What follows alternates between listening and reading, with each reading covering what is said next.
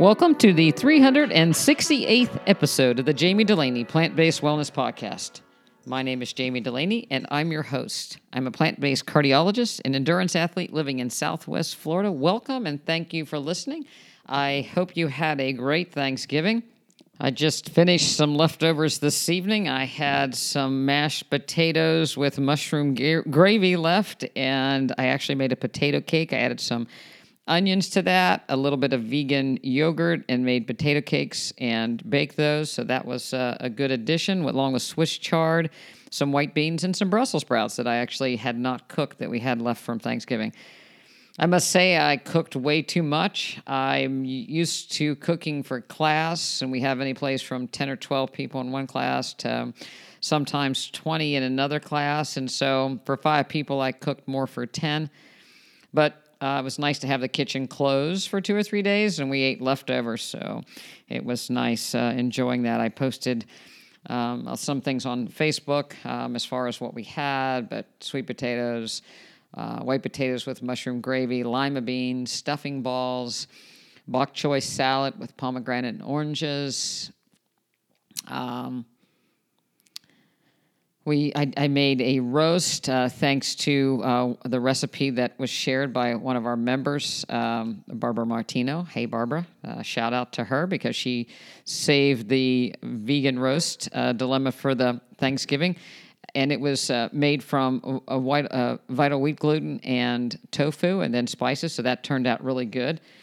And so we had that. And then instead of pumpkin pie, I actually made a tiramisu. So that was a little bit heavy, small pieces, lasted all weekend long, one and done. So we're ready to go. So next up for me is the California International Marathon this coming weekend. So we'll be traveling to that and looking forward to running a race there. Haven't been to California since 2019 because of COVID. Disappointingly, I have to go and get a COVID test tomorrow, even though I have had COVID, to have a proof that I am not infected when I go to the expo. But that's okay. I can do that. But I'm looking forward to running the race there in California and seeing some old friends while we're out there. So that should be good. And then after that, it's back Christmas, and then get ready for 25K in January and a 50-miler in February. So the racing continues. I haven't been to the pool in a couple weeks. You know, that promise that I made that I was going to go every Wednesday and keep the running. It's just, time's getting in the way. Got a little cold here. I'm trying to get a little more running in. I'm actually going to do something for this race that I tell people not to do, and I've been told not to do. But I'm going to wear a pair of shoes that I've never run more than 7 or 8 miles in. And I have been an ultra girl as far as ALTRA running shoe. Nice wide toe box. They're a zero drop shoe. I love them for trails. My feet don't hurt at all. But the road shoe just hasn't fit me like I wanted it to over the past couple versions. So after I had the interview with Harvey, and he's a Newton guy, and he does all those races and wins all those races with Newtons, I decided to give them a go again. So I ordered a pair of Newtons. If you're not familiar, Newton is a very small, independently owned running company based in Colorado. They encourage, more of a minimal type of shoe. They have what we would call lugs to encourage landing in the front of the foot. And they're, like I said, they're about a 3 millimeter drop, so they're not much different than my Ultras as far as being a zero drop. The thing that's different about them is they don't have quite the wide toe box that the Ultras do, so it's a little iffy for me. There's a little bit of wiggle room up there that I'm not sure about. But I do like the way they feel. It's more of a firm ride than a cushiony shoe. I've decided that, that's what I like the most. So I'm going to take both pairs, the Ultra Trail and the Newton Road shoes, and make the final decision on Saturday. We run a 5K on Saturday, and then Sunday we run the marathon. So I'll make the final decision then. But I think I'm probably going to pick the Newtons and hope for speed as opposed to cushion. And whatever the decision is, I'm not going to complain. So if I decide to wear the Newtons and they end up causing me a blister or sore feet, I'm going to just suck it up and call it a decision. But that's the way it is right now. Feeling pretty good about my running, so we'll see. We'll just see how things go. And I hope to run a smart race. Anybody that's known or followed me over the years knows that I don't run too many of those. Typically do something a little stupid. It may be shoe selection this time, but I'll probably do something else stupid or something else at home. But the idea would be the perfect marathon for me would be to either even split the first half and the second half, or maybe even a little bit of a negative split. To run hard, but not burn out. Take in adequate nutrition at the right times. Keep hydrated. So we'll see. We'll see how it goes. It's always a learning experience. And I'm just happy to have the opportunity to go run in California. I just wanted to do a little bit of follow-up on since the last podcast on the sugar topic. I was a little bit taken aback by the research presented in another podcast and throwing in the discussion on fructose and sugar, and the more I looked around, the more people seem to call sugar, starch, glucose, fructose, fruit, all one thing. And I just kind of want to clear up a few things about sugar. His research did not have anything to do with fruit, the fructose in fruit. And fruit isn't all fructose. It's part sugar, part fructose. Part glucose, part fructose. See, I'm even getting it messed up. Sugar is 1-to-1, 1 glucose, 1 fructose when we metabolize it. But, when you look at, and of course, simple sugars are all the same, whether it's honey, maple syrup, or table sugar, they're all glucose and fructose. So I think everybody agrees that, again, that sugary drinks and candies like that are sugar, which is sugar and fructose can potentially cause more metabolic changes than glucose. Our body needs glucose. Our brain runs on glucose. And that the fructose in fruit is most likely not a problem at all, mainly because there's not that much. It's associated with fiber, and there's so many other good things in fruit. So no one should be afraid of fruit or the fructose in fruit. The other thing, when they talked about potatoes and bread, I just want to make it clear, and starches in general, starches for the most part are glucose, not fructose. There is some simple sugars in flour, very small amount, but for the most part, it's maltose, glucose. So when people say sugar, everything turns to sugar. It doesn't turn to sugar. It typically turns to glucose. And glucose our body can use very easily and efficiently. Too much of any good thing, whether it's sugar, protein, or fat, is not good. Our body will end up storing those things either in glycogen or fat. And fat is really excessive storage is where the problem is. If you look around at lifestyle diseases, for the most part, it's associated with being overweight. 75% of the population is overweight, so we have lifestyle diseases. And there was an interesting study that I ran across that actually looked at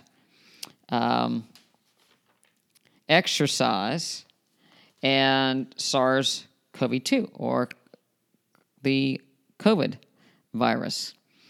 And the reality of it is, we all know, I think for the most part, that people that are overweight, that have hypertension, that have coronary artery disease, that have diabetes are more at risk for the side effects of COVID or an adverse outcome of COVID.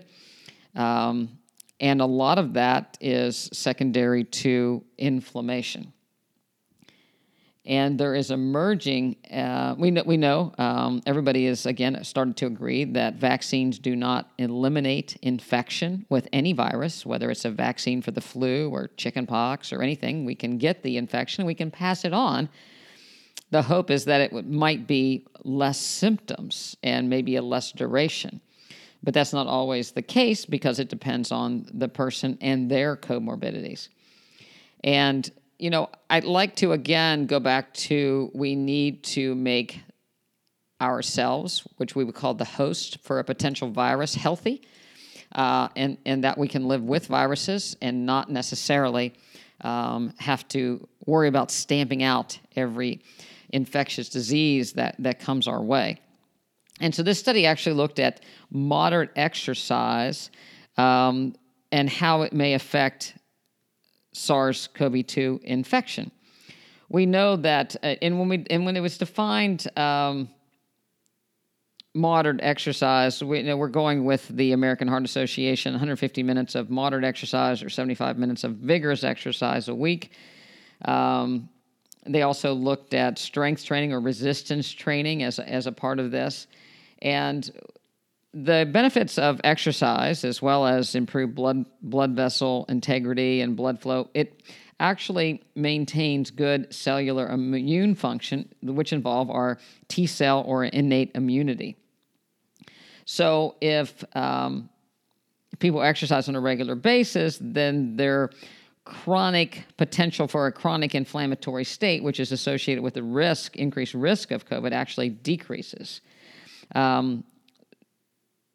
If you look at coronaviruses, they've been around since 1965. They're associated with the common cold. They have all had a spike protein. SARS in 2003, MERS in 2012 actually had a much higher mortality. There were less people infected. But the mechanism of action typically involves this secondary cytokine storm with the release of inflammatory proteins called interleukin-6, a C-reactive protein. And these are things that we see in people with diabetes, hypertension, people that are overweight. And they looked at 48,440 people that had SARS-CoV-2 infection. And there was a 2.49 higher death times, 2.49, almost 2.5 times higher death rate in sedentary people versus those that achieved the minimal activity guidelines of 150 minutes of moderate intensity or 75 minutes of vigorous activity a week. There was a study in Australia that showed that people that met the exercise recommendations had a 34.3% decrease in hospitalization. And it is thought to be, the exercise decreases inflammation, and is a chronic inflammatory state. Also probably has something to do with, again, the upregulation of this ACE2 receptors. We know that people, we have these ACE receptors that the spike protein can connect to on our epithelial cells in our lung, in the heart, the kidney, the GI tract, the liver, the bladder. And interestingly, adults have a much higher expression of these receptor cells than children. It's probably one of the reasons why kids are not very much affected by COVID. But the infection causes a secondary release of, these inflammatory proteins, interleukin-6, interleukin-2, 17, interferon, granulocyte colony stimulating factor, tumor necrosis factor. And these are all things that we see in chronic conditions, people that have chronic diseases. When they broke out exercise into aerobic or resistance type training, it was somewhat interesting when they looked at overall decreasing fat mass. People that did more aerobic exercise tended to lose more intra-abdominal fat, while people that did resistance training tended to have more total fat loss. And of course, this is, again, we've talked about with the book Burn, most likely associated with burning those couple extra hundreds of calories a day through, again, exercise, dietary intake. But the exercise seems to change the distribution of the fat that was burned or the fat loss. So bottom line, go exercise. Minimal 150 minutes of moderate, 75 of vigorous. Why anybody stops at just the minimal recommendations, I don't know. But the reality of it is, if we want to be a healthy population from an infectious disease as well as lifestyle diseases, it's not about taking pills and shots to make us resistant to these diseases, but to eliminate our risk of these diseases in the first place. And there's nothing better to do that than through nutrition. Another very interesting study, I like things hot. My mother had high blood pressure from a young age. She liked salty things. I grew up around people adding salt. My grandmother cured hams to make country ham, which was extremely salty. And I was never a huge fan of salt. I liked hot things better. But since we've started the nutrition class, one way to decrease people's dependence on salty foods is to make them spicy. And you can use other spices, of course, and there are other spices that are very good, to be able to use cilantro and cumin, coriander and turmeric and basil and rosemary and thyme are all good spices to use, and they all have great nutritional properties and great anti-inflammatory effects. But using spice can sometimes get you more focused on something with heat than looking for that salty taste. And it takes, people say, when they start eating things that don't have a lot of salt, they'll say, well, it seems bland. It seems bland to me. But if you add spice to it, that changes that. And one of the studies looked at chili peppers. And if people that ate more chili peppers, there was a 26% decrease in cardiovascular disease, a 23% decrease in cancer, and a 25% decrease in all-cause mortality. It's not bad for just eating a few hot peppers on your burrito or your chili or whatever you make to add hot peppers to, stir fry, Indian dish, So it's also associated with, there's a lot of anti-inflammatory properties with chili peppers, antioxidants associated with them. The color are going to have beta-carotene, which turns into vitamin A. There's been this associated decrease in blood glucose as well. So look to different peppers. I try to add both sweet and hot peppers to my dishes. We like to grow jalapenos or serrano peppers. We've grown a pepper that's really hot, like a bird pepper. Scotch bonnet pepper has like one of the highest heats of the peppers. And we'll like to add those to the food or the spice mix. So I'd encourage you to try adding some hot peppers to your diet. Just to kind of circle back to Thanksgiving and lima beans, we always ask this question in class: what's the difference between a lima bean and a butter bean? If you're from the South, you probably grew up eating butter beans. If you're from the North, you may have grown up eating lima beans. And the question is there a difference? Some people hate both of them. Some people have never had butter beans, but they hate lima beans. My great aunt used to say it's because people didn't cook them well enough. They tend to have a little bit more fiber, a little bit harder out shell than a regular, say, Great Northern or black bean. And so if you don't cook them well, they can be a little bit tough. And if you don't season them, they can maybe be potentially a little bland. But, my family always seasoned things really well. And lima beans is one of my favorite things. We thicken them with a little bit of tapioca starch after we've cooked them, a little black pepper, and they're absolutely delicious. So I decided to look, and the answer is they're exactly the same bean. A lima bean is picked green, and a butter bean is picked when it's white and older. So oftentimes people ask about the nutrition content or nutritional difference. So I thought I'd look into it a little bit. The green lima bean versus the white butter bean. Green lima beans they have 6% of the daily value of vitamin A, as well as 17% of the daily value of vitamin C.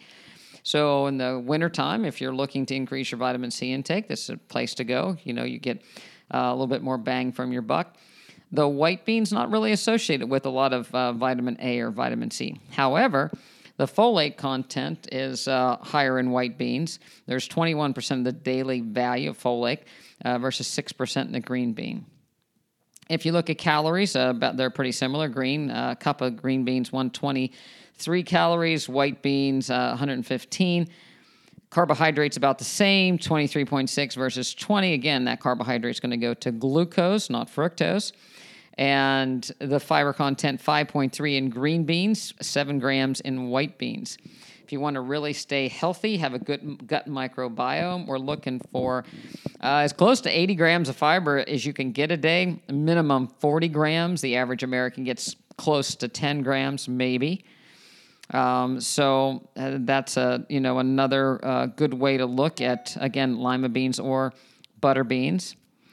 Omega-3 fatty acids. Those are the essential fatty acids that go to anti-inflammatory compounds, anti-clotting compounds, increase serotonin, increase dopamine. Omega-3s, we typically think of flax seed, chia seed, but lima beans have a significant amount, both green at 50 milligrams and white at 52.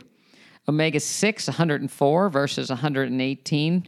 So, again, if you look at the ratio, it's about 1 to 2, which is a good ratio for omega-3 to omega-6. Protein, 6.8 grams in the green, 7.8 in the white bean. Vitamin K, if you take warfarin, vitamin K works to clot blood, 6.2 or 8% in a green bean versus 2% in a white bean. Again, that green and the vitamin K associate with chlorophyll. So that's why you have a little bit more in the lima bean. Magnesium, 74 in the green bean versus 43 milligrams in the white bean. Potassium, 570 milligrams versus 508 milligrams. How much potassium should you have in a day? I can't hear anybody. Maybe somebody will write in. What do you think that the green lima bean or the butter bean has in comparison to, say, a banana? Banana has 422 milligrams of potassium. White potato, 610 milligrams of potassium. We're aiming for about 4 to 5 grams of potassium a day for a healthy diet. Other things that have potassium, mushrooms, cooked broccoli, cooked spinach, that it increases the availability. Sweet potatoes, peas, cucumbers are all other good sources of potassium. There are some camps that say that blood pressure is driven more by lack of potassium than too much sodium. I don't agree with that at all. It just tends to be that people have a tremendously high sodium diet, and they tend to eat a vegetable or a diet somewhat also deplete in potassium. There's also when people have diabetes and they have a high urine output, or they have some kidney disease, they can excrete more potassium and have more electrolyte imbalances. So people with underlying kidney disease can often hold on to salt and eliminate excessive amounts of potassium. If anybody is on a diuretic, that causes people to lose potassium as well, so that has to be replaced.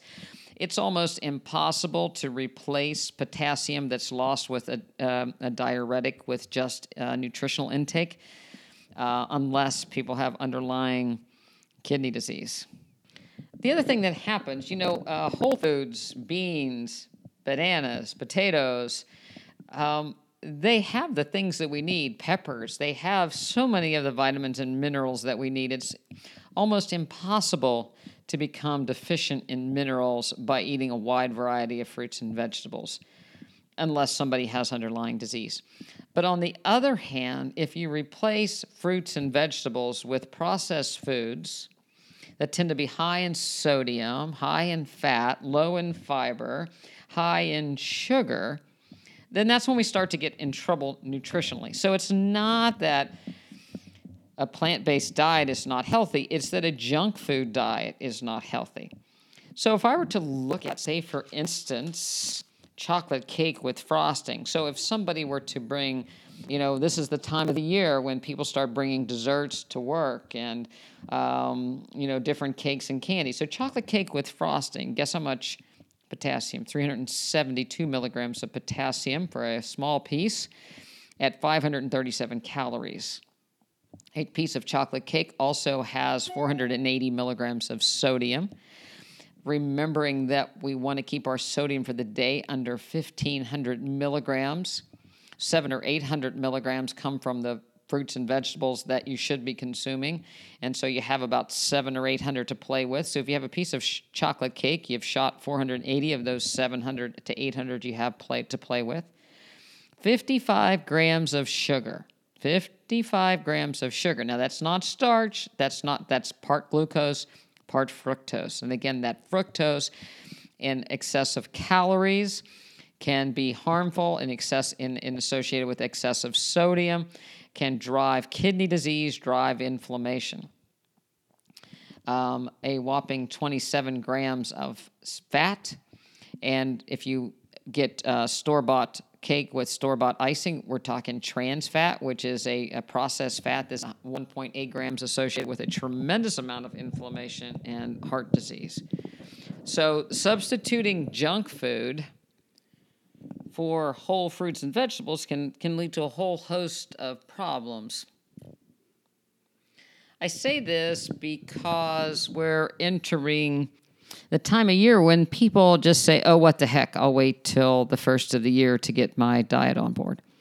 And I think that is really dangerous and can really get people into a deep, dark hole and a lot of unhealthy outcomes. I've said it, I say it every year, I say it every class. After Thanksgiving, we see an uptick in people being admitted to the hospital with heart failure because of all the salt that they get. People tend to throw their nutritional plans out the window because people are bringing in desserts and cakes and pies, and they feel left out if they don't, or they just get tired of saying, no, I don't eat this way. The alternative is to have something healthy for yourself. I know when people say, oh, well, that just seems like such a terrible thing to have fruit instead, but there are some healthier desserts that you can make. Again, having a fruit bowl to have along with a piece of plant-based, no oil added gingerbread or pumpkin bread can go a long way. It's a really good time of year to test your convictions. Do you really want to be healthy? Do you really want to, enter the new year feeling good about yourself? And do you want to end up the year, potentially in the hospital or with more medications? It's a lot easier not to have those things happen than to try to backpedal. So this is the time of the year when people need to keep their exercise programs up. In our office and practice, we are doing the 12 Days of Christmas Wellness Challenge. We do a wellness challenge every month. We encourage people to participate. We have check-ins with our registered dietitian, Addie Delaney Meinerich, for people that want to check in. I follow people's glucose on a daily basis so that we can monitor it to have some accountability. Sometimes that's helpful for people. Personally, I like to we love to go places. That's part of my travel is to go places and do racing. But having a race on the calendar also is very motivating to have something to train for, something to look forward to. There was turkey trots. Congratulations to our registered dietitian, Addie Delaney Meinerich. She set a personal best for pushing a Bob stroller with Caleb in it. For a 4-mile turkey trot race. I think she was fourth or fifth in her age group, despite pushing a pretty heavy Bob stroller. So, signing up for a turkey trot, signing up for a Jingle Bell jog, signing up for a New Year's Day race, increasing the duration. And again, if you'd like to join us in March, the Treasure Coast Marathon in Stuart, Florida is available for sign up. There's half marathons, relays. I think there might even be a 10K and a full marathon. It's not too late to get started, but have something on the books to train for. It's really always good to have some carrot, something that you want to do that helps you motivate and keeps you focused through all of this eating season, so to speak. Thank goodness I don't have to go to the hospital very often, but at this time of year, everybody's always bringing in candy and having, all kinds of the sweet treats around. And the doctor's lounge is typically full of those things. And you see people just grab them without thinking, just grab a cookie here, grab a cookie there, and they don't even realize what they're taking in. One thing to do, if you've committed to being plant-based, any pastry that people make that they're not saying is plant-based is going to have animal products in it. So it's a really easy no if you don't eat animal products to stay away from these things. Store-bought candy has milk in it, has dairy in it. So if something, and you don't know how something's made, then assume that it's not made like you would eat it. I think people forget that baking soda, baking powder, sodium bicarbonate. Sodium does count as part of that 700-800 milligrams. So if you're eating a lot of pastries, you're getting a lot of sodium in through the day that you couldn't see or count on because people think that it's not present. Processed foods, high fructose corn syrup. Again, this inflammatory processed sugar that contains fructose is present in any breading. So when you go out and things are breaded, they were breaded at the factory, and then they're breaded at the restaurant and fried twice. So they're double the calories, double the fat, double the inflammation. So if you're trying to get through the holiday season without becoming ill, you want to lose weight or not gain any weight, you don't want your cholesterol to go up, you got to keep these things in mind and some hard no's. I grew up in a household where my grandmother started making cookies and storing them in a back room that wasn't heated. She'd start right after Thanksgiving, and there would be, 10 on 10 on 10 of cookies made with sugar and butter and all those things. And it was part of my tradition. And I love, that was the best part of Christmas is my grandmother's baking of the baked goods, and getting together with my cousins and my aunts and uncles. That was a very good memory for me. My grandmother also died the first week of January from a massive heart attack that was associated with what she ate, was largely responsible for her sudden death at age 72. So when I think of those beautiful pastries and beautiful cookies and cakes that she made, it also cut her life short. And I don't want that for me or my family, for the rest of my family. And there are better ways to celebrate, different ways to celebrate. It doesn't have to be, full of these desserts. And I know a lot of other, physicians. I, heard when I heard this doctor talk about fructose, and then they talked about, once in a while, a sweet treat on a special occasion. But again, then people don't know what is a special occasion and how much is too much. And I think it's better off to look at things in a different view. How can we get around these things and make it occur in very limited amounts and in very special occasions, not just going by, a table full of sugar, store-bought cookies, tins of things that people, bring in from Sam's or BJ's or Costco and grab it, without thinking.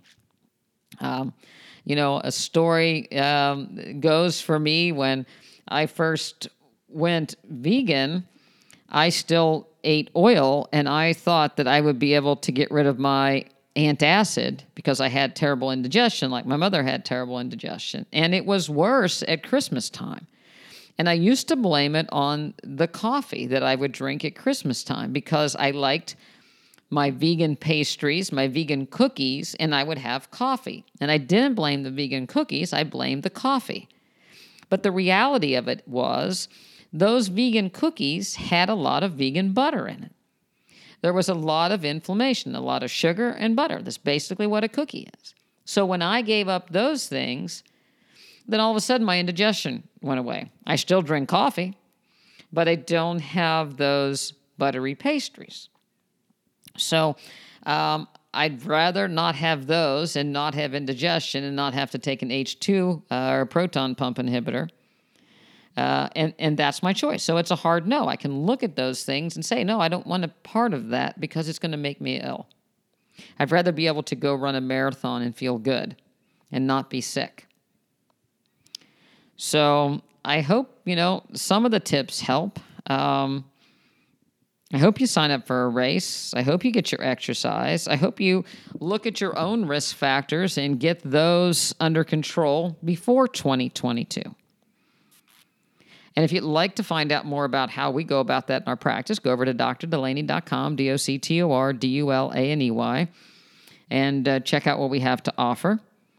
You can email me with questions at jamie@drdelaney.com. You can follow me on Instagram at Jamila Delaney. You'll see pictures of what I eat as well as pictures of my dogs and cat. Here we have a new little kitten named Tony that's being fairly good during this podcast. He has climbed the Christmas tree already. So check it out, and we'd love to hear from you. And I hope you have a wonderful holiday. And I have a special guest coming up in the next couple of weeks, Doug Graham from the book 80-10-10. So you might want to check that book out. And I'll be speaking to him again about sugar because he eats completely unprocessed, raw fruits and vegetables, a lot of fruit.